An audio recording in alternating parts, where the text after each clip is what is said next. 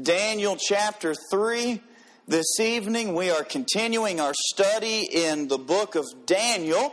Daniel teaches us about serving God in dark times, and as always we'll have a little short recap to kind of condense what we've learned, not through all two chapters, because it took us four Wednesdays. It took us a month to get through chapter 2, and that was a condensed breakdown of the chapter. And so chapter 3, we should make it through this evening. Very familiar story here in Daniel chapter 3. Let's stand in honor of the reading of the Word of God this evening. Daniel chapter 3, we're going to read the whole chapter, starting in verse 1. Nebuchadnezzar, the king, made an image of gold, whose height was 80 cubits, and the breadth thereof 6 cubits. He set it up in the plain of Dura, in the province of Babylon. Then Nebuchadnezzar the king sent to gather together the princes, the governors, and the captains, the judges, the treasurers, the counselors, the sheriffs, and all the rulers of the provinces to come to the dedication of the image which Nebuchadnezzar the king had set up.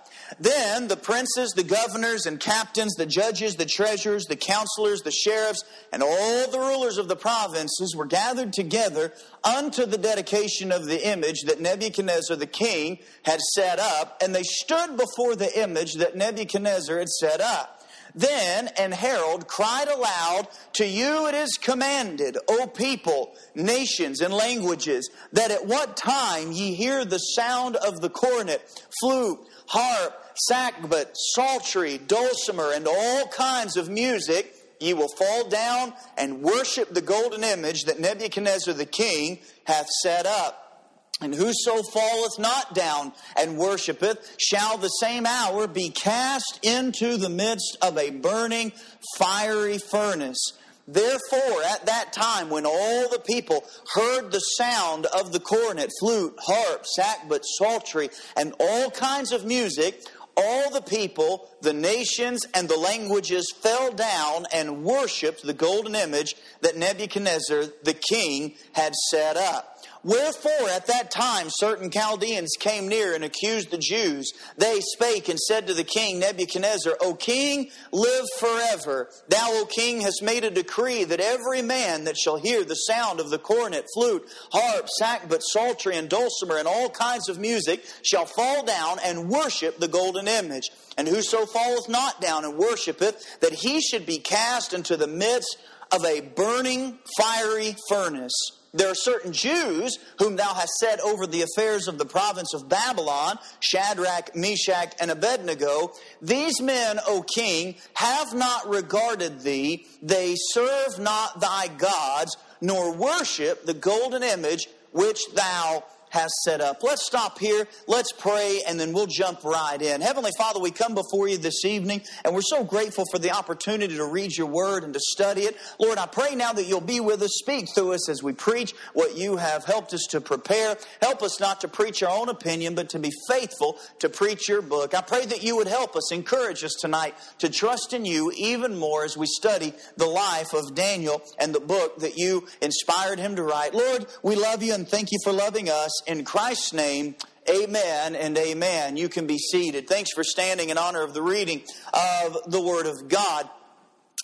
If you'll remember, just very briefly, the book of Daniel opens with the captivity of Israel approximately around 606 BC. The book is broken into two parts. Anybody remember the first part? History, historical, and that covers chapters 1 through 6. And the second part, prophecy or prophetic, chapters 7 through 12. Now, there's some prophecy seen in chapters 1 through 6. There's some history referenced in chapters 7 through 12. But the simple division of the book of Daniel will help us if we remember that history is 1 through 6 and prophecy is 7 through 12.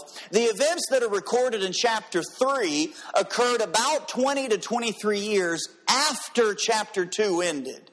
Now remember, chapter 2 is about Nebuchadnezzar's dream of the statue of Nebuchadnezzar, the statue with his head of gold, and then the body broken down into several different types. There were 4 different metal types and 4 different parts of that body, as we saw, and we studied that over over last week we covered all of those areas, those empires.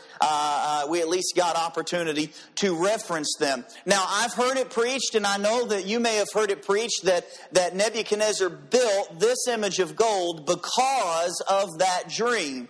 Nowhere do we see that in the Scripture. You say, well, it's chapter 3 and there's chapter 2. But we do understand that there are years that happen and occur in the Old Testament, especially between chapters. Amen? And even in the New Testament, everything that happens is recorded for us, but that doesn't mean that it happened the very next day. Amen? It's important that we understand that. Because if chapter 3 occurred immediately following the dream, then one of 2 things is true. Either the Bible is incorrect or Nebuchadnezzar lied. Go back to chapter 2 and verse 46. Chapter 2 and verse 46.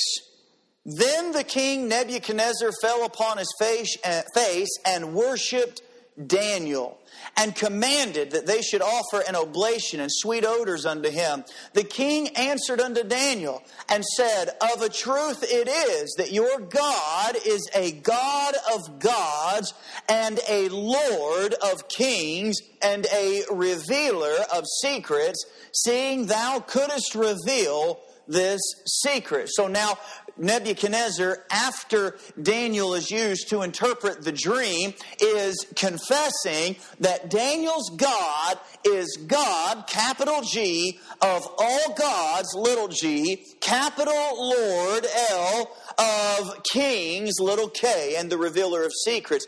Now, all of a sudden, chapter 3, Nebuchadnezzar has a different mindset. Now, the only thing that really could have affected this was his belief. And back during the Babylonian days and during those ancient days when kings would go in and overtake a land, and especially when they destroyed the place of worship for those people, they viewed that as an affirmation that their gods were better than the ones that they overtook because they weren't able to protect them. Little did Nebuchadnezzar know God had already left Israel because that's what Israel wanted. They wanted to follow after idols. And so that's why it's estimated 20 to 23 years after the account of the dream, Nebuchadnezzar has already been back to Jerusalem twice after the dream and ransacked Israel the first time, and the second time burned the temple to the ground, which would be a very good explanation as to why he was ready to have what we're going to see this evening.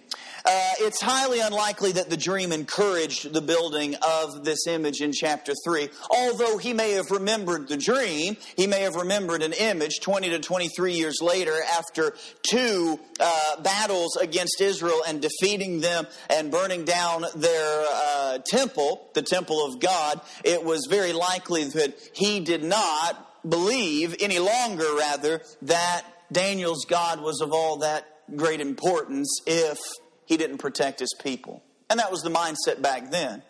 You know, people still have that mindset today. People still think that way today. In the Gentile world, as we look and as we live, and we're just travelers, we're just sojourners and travelers. This is not our home. How does the heathen world look at Christianity? Well, they're just filled with a bunch of poor people that give everything they have, and God hasn't prospered them. God hasn't protected them. God hasn't done that. Obviously, God doesn't care about prayer in schools, or he would have struck his wrath. God doesn't care about the 10 Commandments in school. That's the mentality. That's the mentality of a godless, they're not soulless, but rather a spiritually dead group of people. They have no idea. We're teaching the kids in class this morning. I get the opportunity to teach their Bible to them before I go to work, and we're in the parables. And I know you probably know the stories, and Miss Bonnie and the Becca parables. series where they talk about the different parables and what is a parable. It's a story, an earthly story with a heavenly meaning. And only people who believe God understand those meanings. Well, it's the same thing back in the Old Testament. Only people that believed God recognized that just because you were prosperous didn't mean that you were godly. Just because that you were prosperous didn't mean that God was on your side. Matter of fact, it was not really ever that way. Although God did prosper and does prosper as only prospers us differently than the world. Amen. We don't prosper financially all the time. Although financial prosperity isn't a bad thing, that just means that God requires more financially from you. You understand where we're going with that? Amen. So back now to Daniel chapter 3. There's some things in this chapter that we're going to break down and look at over the next 30 minutes that I want us to see together that are extremely important. Number one, I want us to notice the area that this statue would be placed. The area. It was called the plain of Dura. Look at verse 1, chapter 3. Nebuchadnezzar the king made an image of gold whose height was 60 cubits and the breadth thereof 6 cubits. And he set it up in the plain of Dura in the province of Babylon. Now, why would Nebuchadnezzar not set up the image that all the world was to worship in Babylon? Why would he not set it up in the main city? Well, there's two problems. Number one, Babylon is level ground. Babylon is an area of level ground. The area of Babylon was level, and there were no rocky areas to chisel out a statue, much less have one that is head and shoulders above everything else. And the second problem with Babylon are that it was such a great city, the buildings would overshadow what Nebuchadnezzar was wanting built. You know what Nebuchadnezzar wants at this point? He is the ruler of the entire world. He desired to be remembered in a more permanent fashion. He desired to be remembered in a more permanent fashion. Why else would you build a statue? He wanted to be remembered. It's evident that Nebuchadnezzar had reached a point in his career where he wished to be memorialized as the kings of Egypt that he had seen been memorialized. Because remember, Babylon is the world power. They took over Egypt. Amen? They beat them out. They've seen the pyramids. They've seen the statues. They saw the great Sphinx. They saw all those things. And Nebuchadnezzar wanted that. That's why he's got the statue being built. The plain of Dura suited best because of its separation from the city. Due to Nebuchadnezzar's desire for a unified world, we also see that he was trying to establish a state religion. You say, well, where is that in the text? Well, we're getting there. Amen? Nebuchadnezzar's trying to establish a state religion. Now, we're going to move very quickly. It may not even take us 30 minutes. Point number 2, we've noticed the area. Now I want us to notice the image. Back to chapter 3, verse 1. The king made an image of gold whose height was 60 cubits. Anybody know how much 60 cubits is? What 60 is? If you know it, say it. Well, how many cubits though is it? It's 60 cubits. It'd be 60 cubits. It's important as we continue. And the breadth thereof 6 cubits. But yes, you're right, 90 feet, because it was a tower of a statue. Amen?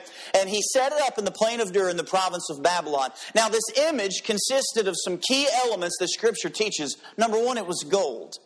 It was made of gold.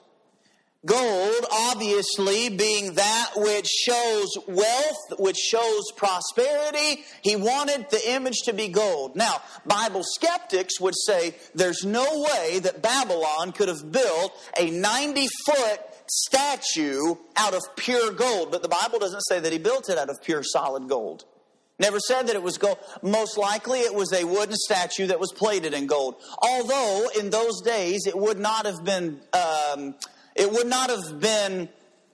hard for Babylon, the leading world power that took the riches of all the world and destroyed all the world's wonderful temples and things of that nature, to take all that they had stolen or gotten from the spoils of battle and created this 90 to 95 foot golden image. But obviously they probably plated it with gold. But the gold is the important thing. The second important thing about the image is that it's 60 cubits, so it's 60 cubits, which is 60 cubits by 6 cubits. Scripture, we understand that 6 is the number of man. 6 falls before the number 7.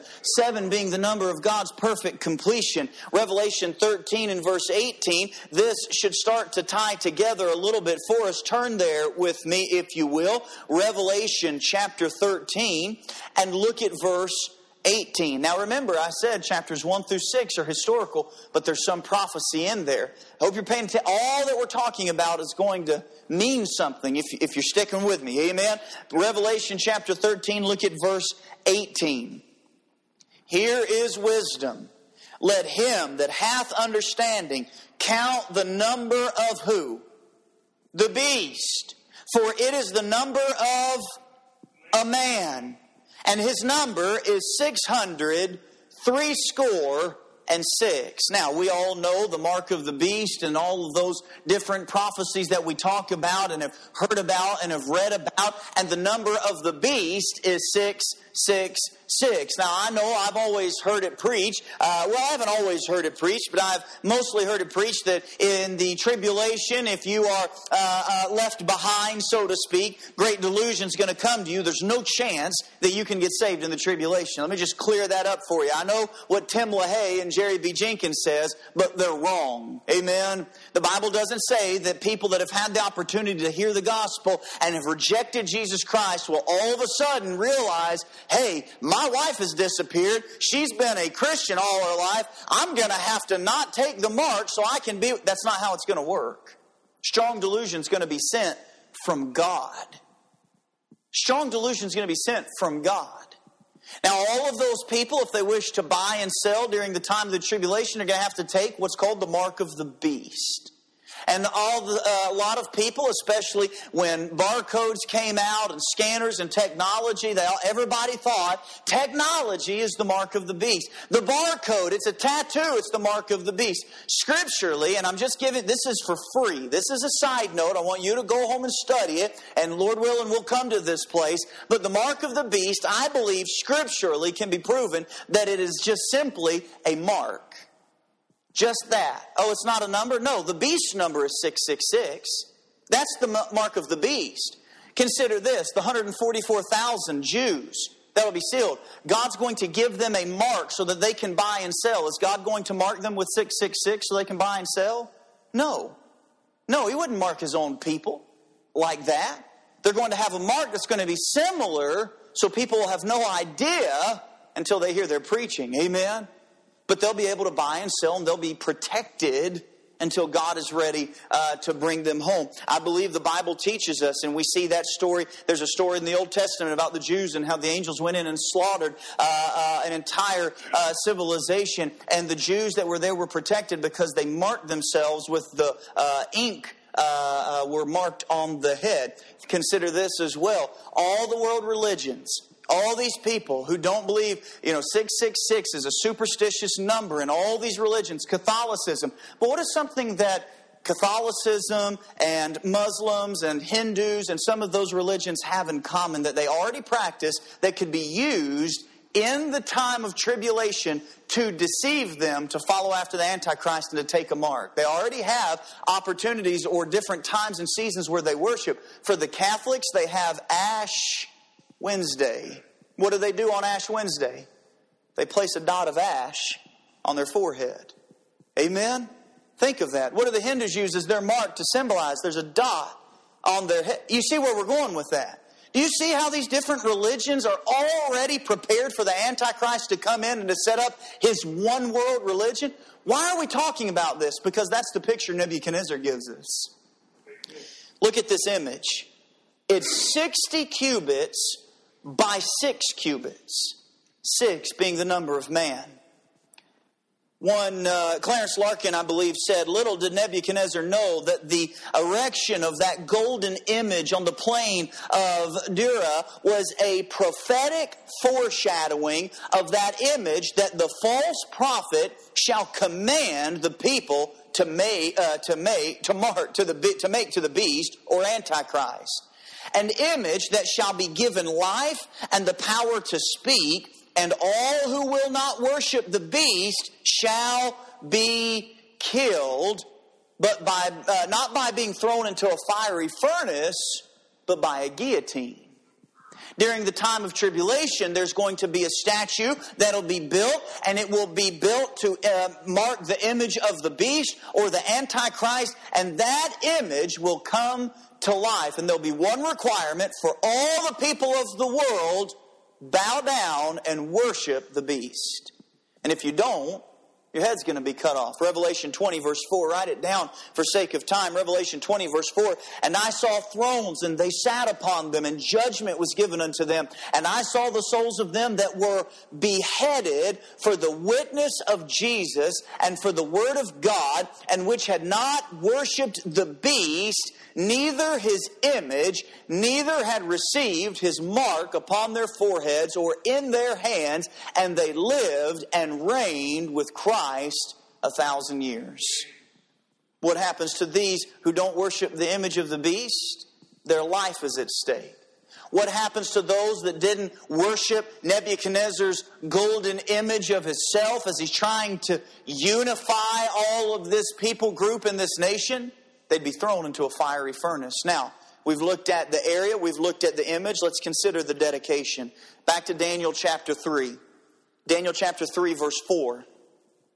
Then an herald cried aloud, to you it is commanded, O people, nations, and languages, that at what time ye hear the sound of the cornet, flute, harp, sackbut, psaltery, dulcimer, and all kinds of music, ye fall down and worship the golden image that Nebuchadnezzar the king hath set up. And whoso falleth not down and worshipeth shall the same hour be cast into the midst of a burning fiery furnace. Verse 7, therefore at that time when all the people heard the sound of the cornet, flute, harp, sackbut, psaltery, and all kinds of music, all the people, the nations, and the languages fell down and worshipped the golden image that Nebuchadnezzar the king had set up. It is clear in these verses that Nebuchadnezzar had plans to establish a state, or at that time, a world religion by which he intended to unify his diverse kingdom. Consider it. Consider how he overtook all of these lands, and notice who he calls to the ceremony of this dedication. Verse 2, the princes, the governors, captains, judges, treasurers, counselors, sheriffs, and all the rulers of the provinces to come to the dedication of the image which Nebuchadnezzar the king had set up. Who did Nebuchadnezzar want there? Anybody in his kingdom that had authority. Anybody that had authority. This is why it's so important that we pray for those that are in rule over us.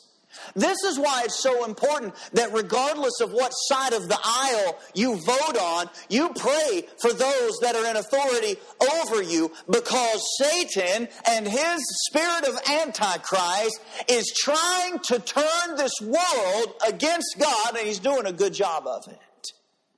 God's people need to be praying more than ever for those in authority.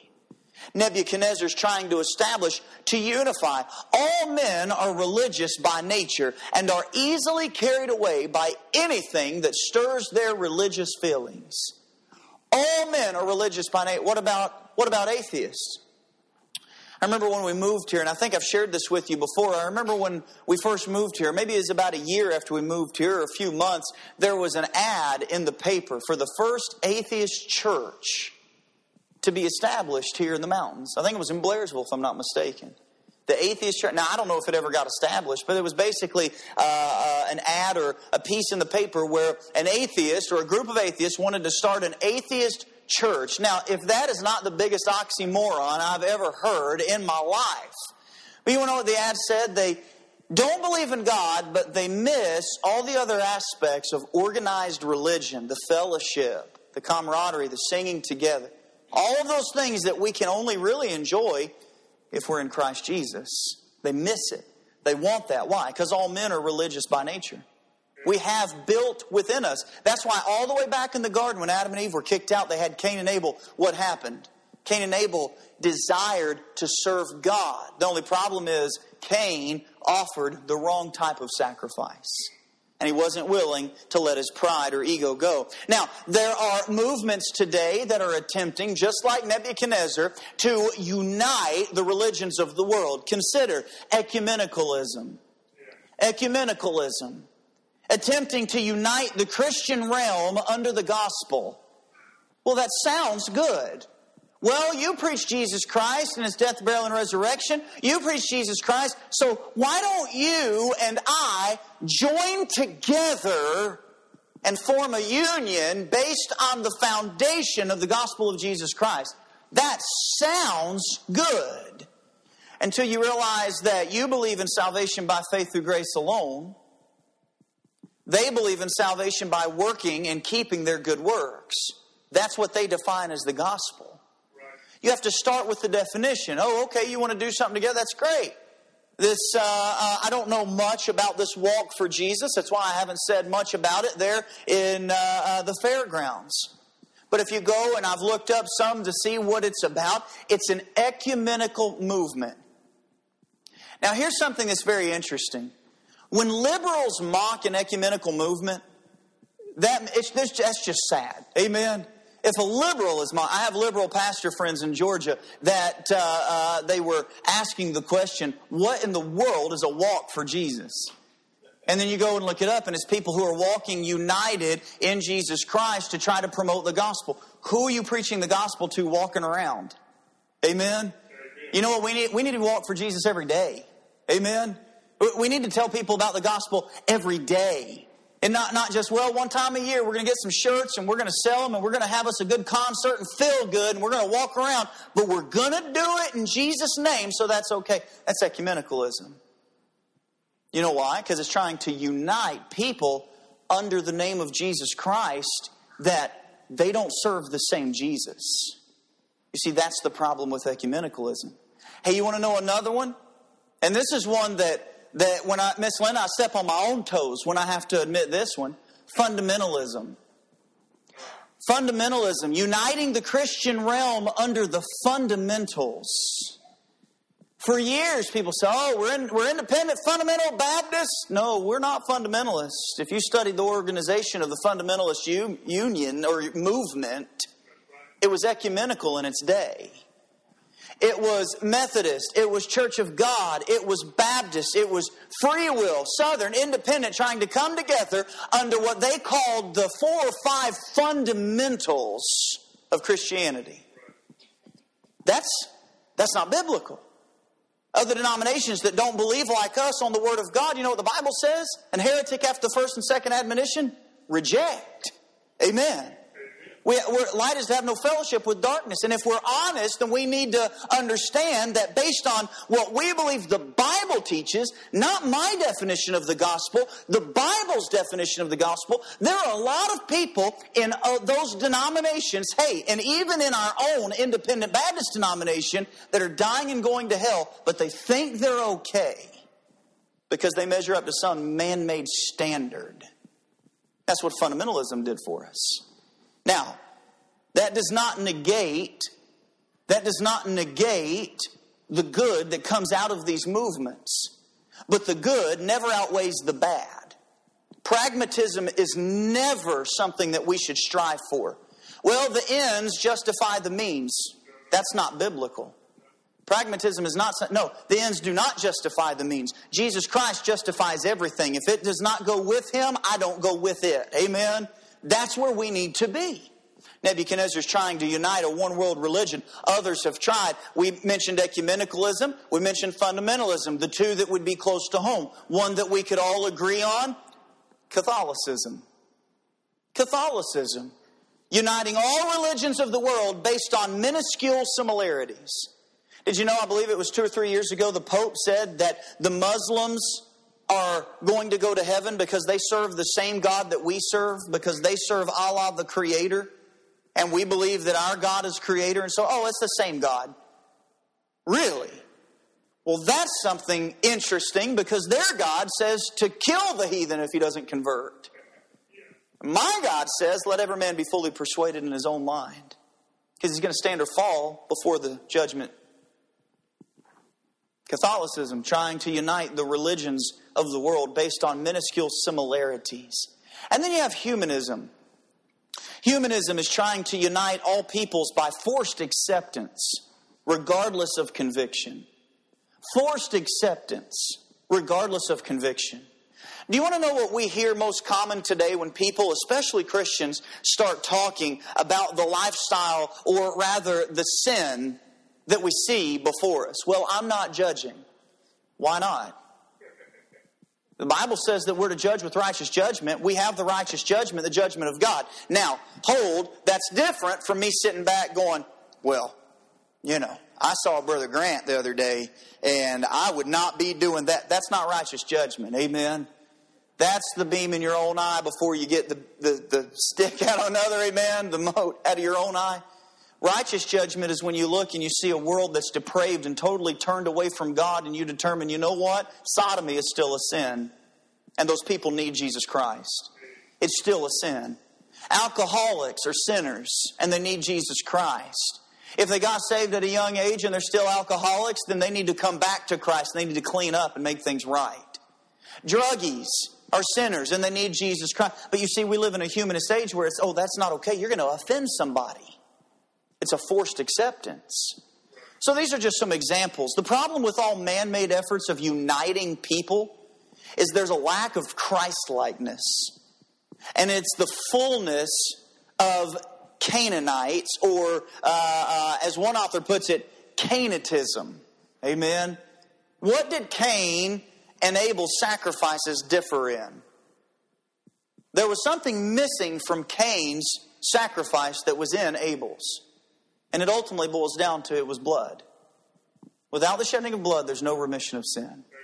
Without the shedding of blood. You can't please God if you don't offer the sacrifice that pleases Him. You know what Cain said? There's all kind. Well, it was from the work of his own hand. He was producing works. Yes, that's true. That's another thing that differed. But the main thing was they were missing the powerful agent that God showed them that they needed, and it was the blood. It's amazing to me. Churches don't preach about the blood of Jesus anymore. We don't talk about hell. We'll talk about heaven all the time. And it's a wonderful place, and it's encouraging, and it's uplifting. But did you know the Bible talks more about hell than it does heaven? We don't talk about that which has power. 2 Timothy, look with me. 2 Timothy chapter 3. We're almost done. We're almost to the encouraging part. Amen? 2 Timothy chapter 3.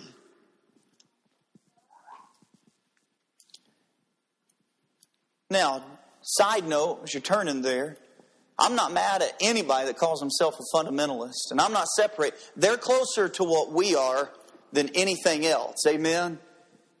So again, I'm not saying that the bad negates the good, but that we have to be factual. We have to be honest. Amen? We can't just go around with blinders because, it produced Billy Sunday. You know what I mean? You understand what I'm saying? Well, D.L. Moody was a fundamentalist. Yeah, and he also said that in the after all of his meetings, wasn't he the one? No, that was George Whitefield. Never mind. I said all of his chickens had turned to ducks, or vice versa. Anybody remember that saying? Because all of those that he had converted to Protestantism, they turned and became Baptists. They became Baptists because they were reading the Word of God. It's interesting. We study that out. But anyway, we have to be honest with ourselves. Look in 2 Timothy chapter 3, verse 1. This know also, then the last days perilous times shall come. Now God, through Paul, is getting ready to tell Timothy what's going to happen in the last days. There are 18 signs of the end of times here in these 7 verses. Look at verse 2. Men shall be lovers of their own selves, covetous, boasters, proud, blasphemers. Hey, look at this one. Disobedient to parents, unthankful, unholy, without natural affection, truce breakers, false accusers, incontinent, fierce, despisers of those that are good. Oh, you holy Joe, all you want to do is just serve God, don't you? You just want to go to church all the time. Guilty conscience, amen? Despisers of those that are good. Traitors. Heady, high-minded, lovers of pleasure more than lovers of God. Having a form of godliness, but denying the power thereof. Or they look like Christians, but they deny the source of the power that they have. From such, what's it say? What are those 2 words, the end, verse 5? Everyone say it out loud. From such, turn away. Does it say to walk with them because it's in the name of Jesus? Does it say to march with them because they're doing it? Well, at least the gospel's being presented. From such, turn away. Testimony means something. Character matters. Amen? God still wants some people who are separated, holy, living a life that reflects Him, not the world. The last thing we need are more Christians that look like the world so the world will accept them. Friend, I don't want the world to accept me. If anything, I'm trying to go the opposite direction. If the world starts accepting us as Christians, we're doing something wrong, because Jesus said, they hate me, surely they'll hate you. They don't want anything to do with Christianity. It's very important we understand. We see the dedication of this one world religion as Nebuchadnezzar, back to Daniel chapter 3, tries to get everyone to rally and to worship his image. Now we see the righteous. Look at Daniel chapter 3 and verse 8. Wherefore at that time certain Chaldeans came near and accused the Jews. Jump down to verse 12 quickly. There are certain Jews whom thou hast set over the affairs of the province of Babylon, Shadrach, Meshach, and Abednego. These men, O king, have not regarded thee. They serve not thy gods, nor worship the golden image which thou hast set. A couple of things that we see about the righteous here from Daniel chapter 3, those that are willing to serve God, God's people, something that we can see from this passage that we would all do well to take note. Number one, righteous people will excite the anger of the world powers. It will excite, the righteous person will excite the world powers' anger. Their anger. It's going to excite it, ignite it, whatever word you want to use there. It's going to set them off. Why? Well, look at verse 13. Then Nebuchadnezzar, in his rage and fury, commanded to bring Shadrach, Meshach, and Abednego. Then they brought these men before the king. Listen, if you live a life where you just want to be passive and hope that nobody just really conflicts with you, then Christianity's not the life for you. Amen? Christianity's not the life for you. At least not the Christianity of the Bible. Not the Christianity. Why? Because it's going to take some standing, which leads us to the second thing. Righteous people will not only cause the world powers to be angry, those that are around them, the heathen, from the king all the way to the pauper, but the righteous man will stand even if he's alone. Look at verse 16. Shadrach, Meshach, and Abednego answered and said to the king, O Nebuchadnezzar, we are not careful to answer thee in this matter. If it be so, our God, whom we serve, is able to deliver us from the burning fiery furnace, and he will deliver us out of thine hand, O king. But if not, be it known unto thee, O king, that we will not serve thy gods, nor worship the golden image which thou hast set up. Look at their resolve. Consider the whole world. All of the leaders and rulers were bowing before this because they did not want to be thrown into that fiery furnace. Now listen, they didn't have propane like we do, amen? They're not turning on a furnace and it just heats right up. They got wood burning power, amen? That fiery furnace, I believe, was built right there. So when the herald said anybody that does worship is going to be cast into the fiery furnace, they knew exactly what was coming. There was no, oh, well, I didn't hear the herald. I didn't know. And just in case they didn't, look what Nebuchadnezzar said in verse 14. Nebuchadnezzar spake and said unto them, Is it true, O Shadrach, Meshach, and Abednego? Do not ye serve my gods, nor worship the golden image which I have set up?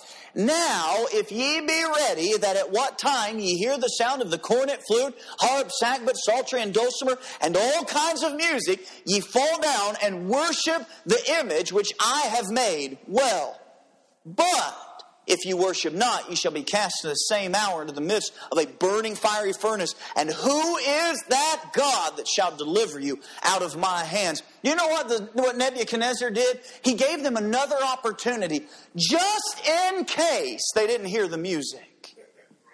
Just in case they didn't understand the instructions. Oh, he was hot. Amen. He was mad. He was upset. But he wanted to be reasonable and give them the benefit of the doubt. Shadrach, Meshach, and Abednego, if you hear it and worship, fall down and worship the image which I have made, well, but if you worship not, you'll be cast the same hour into the midst of a burning fiery furnace. Notice the reply of those that stood alone. Verse 17. Look verse 16. Let's look at verse 16 first. Shadrach, Meshach, and Abednego answered and said to the king, O Nebuchadnezzar, we are not careful to answer thee in this matter. You know what that word careful means? Full of care. You know what it means? Full of care.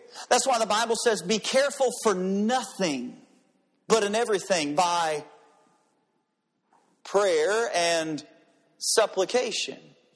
Make your requests. Amen? Be careful for nothing. Do you know what that means? Don't be filled with care. Do you know what they're saying?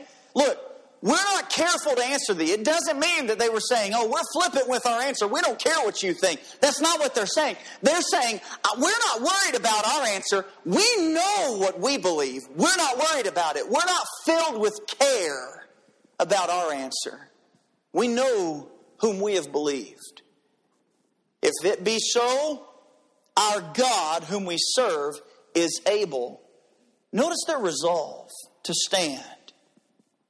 If it be so, do you know what I believe? I believe Shadrach, Meshach, and Abednego were willing to die. They were willing to die. Notice verse 17. If it be so, our God, whom we serve, is able. And he will deliver us from out of thine hand, O king. Verse 18. But if not, be it known unto thee, O king, that we will not serve thy gods, nor worship the golden image which thou hast set up. Do you know what they said? If it be so, God can and will deliver us. But if not, we will die rather than bow down before a false God. We will die before we will join in with the rest of this world and live like the rest of this world and act like the rest. We will die before we follow the rulers that you've set over us. We will die before we would dishonor our God. That's Shadrach, Meshach, and Abednego. Nebuchadnezzar was full of fury. As we continue reading, he commanded, verse 20, the most mighty men that were in his army to bind Shadrach, Meshach, and Abednego, and to cast them into the burning fiery furnace. Then these men were bound in their coats, their hosen, and their hats, and their other garments, and were cast into the midst of the burning fiery furnace. Therefore, because the king's commandment was urgent, and the furnace exceeding hot, the flame of the fire slew those men that took up Shadrach, Meshach, and Abednego. Nebuchadnezzar's fury was so terrible that he charged them to turn up the heat 7 times hotter than what it was supposed to be. And so the men that carried Shadrach, Meshach, and Abednego, the mighty men that bound them, were consumed by the flames of Nebuchadnezzar's own fury. Verse 23. And these 3 men, Shadrach, Meshach, and Abednego, fell down bound into the midst of the burning, fiery furnace. These men, righteous people, will not only excite the world power's anger. They will not only stand alone, but here's the comfort. They will always have God's presence. They will always have God's presence. Look at verse 24. Then Nebuchadnezzar the king was astonished, and rose up in haste, and spake, and said unto his counselors, Did we not cast 3 men bound into the midst of the fire? They answered and said unto the king, True, O king. Verse 25. He answered and said, Lo, I see 4 men loose, walking in the midst of the fire, and they have no hurt. And the form of the 4th is like the Son of God. Do you know what's interesting about Shadrach, Meshach, and Abednego in this fiery furnace? The God that created fire allowed the flames to burn the bindings that were around these men, but it did not so much as get a smell on their clothes. That's what the Bible teaches us. Nebuchadnezzar came near to the mouth of the burning fiery furnace and spake and said, Shadrach, Meshach, and Abednego, ye servants of the Most High God, come forth and come hither. Then Shadrach, Meshach, and Abednego came forth of the midst of the fire. Notice in verse 26, the king, Nebuchadnezzar, had to call them out to get them out of the fire.